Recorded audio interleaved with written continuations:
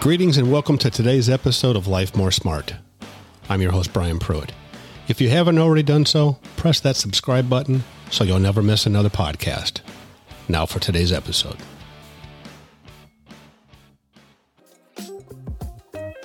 Today I'd like to talk to you about your journey to success. To start on your journey to success, we must first be thankful for what we have right now. Let's start off by thinking of three things right now that we are thankful for. It can be anything. It doesn't have to be a monumental goal you have accomplished. For example, I'm thankful for my wife of nearly 30 years. I'm thankful for my family. I'm thankful for my income and that it provides for all my needs and some wants. Celebrate your successes. When we are thankful, truly thankful, we set the law of attraction into motion to attract more things to be thankful for. Have the attitude of gratitude.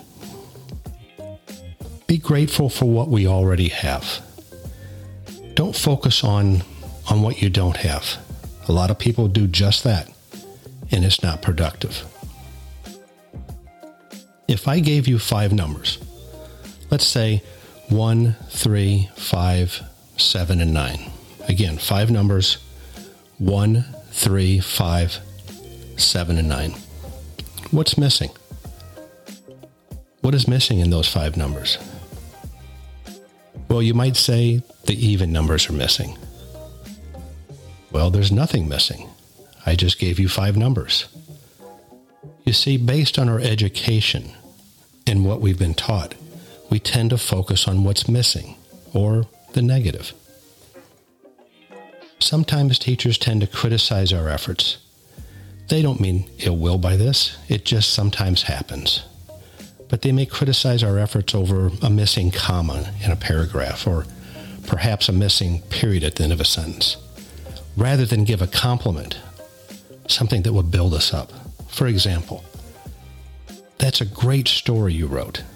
There's a few things that we can improve on, but keep up the good work." You see the difference? It's so much more inspiring when we look at it from that perspective. We're now focusing on the positive and not the negative. We're not looking for what's missing. We're programmed to focus on the negative. That's what's missing. That's the problem. We shouldn't look for the negative, only the positive.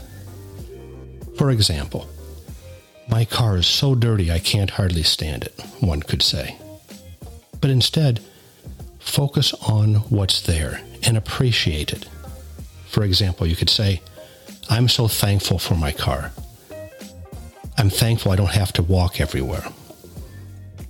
You see, when we focus on the negative things in life, we don't have time to focus on the positive things.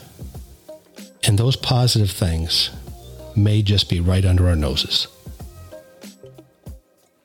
When we show the world with our words and our actions that we're truly appreciative, the world responds to us in a very positive way. If you apply these success principles that we talk about in our podcasts, you'll see a positive change in your life. Your friends and your family will see the changes as well.